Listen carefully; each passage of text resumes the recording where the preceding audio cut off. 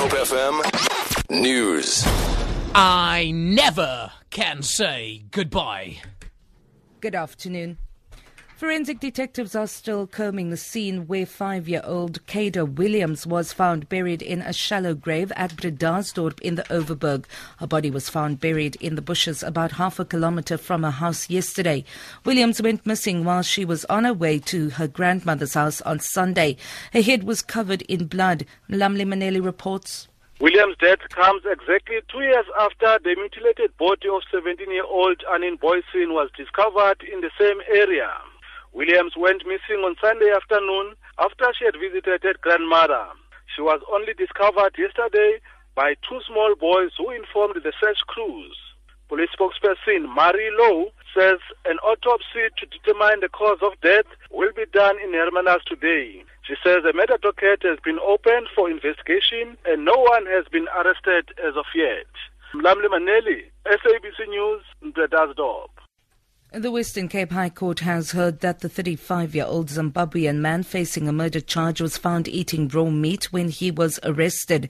State witness Constable Mhlungizi Landule is testifying in the sentencing procedures of Andrew Chimboza.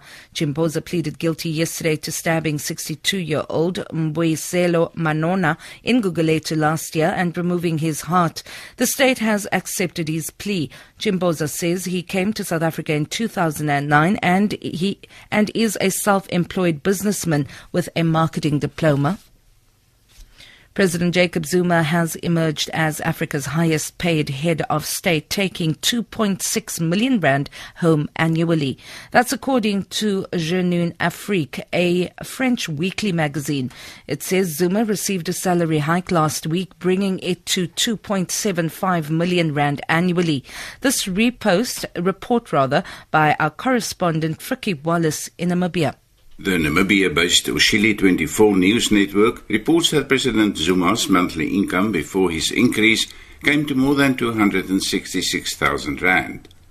Second on the list is President Bouteflika of Algeria, who earns 1.9 million rand annually.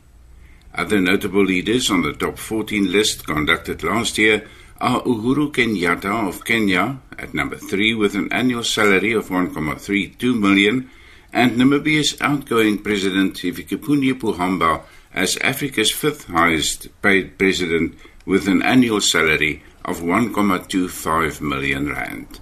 Frikkie Wallace, Namibia. President Barack Obama has presented a $4 trillion budget for the coming year, setting out plans to help the middle class at the cost of higher taxes on companies and the wealthiest Americans. Gary O'Donoghue reports.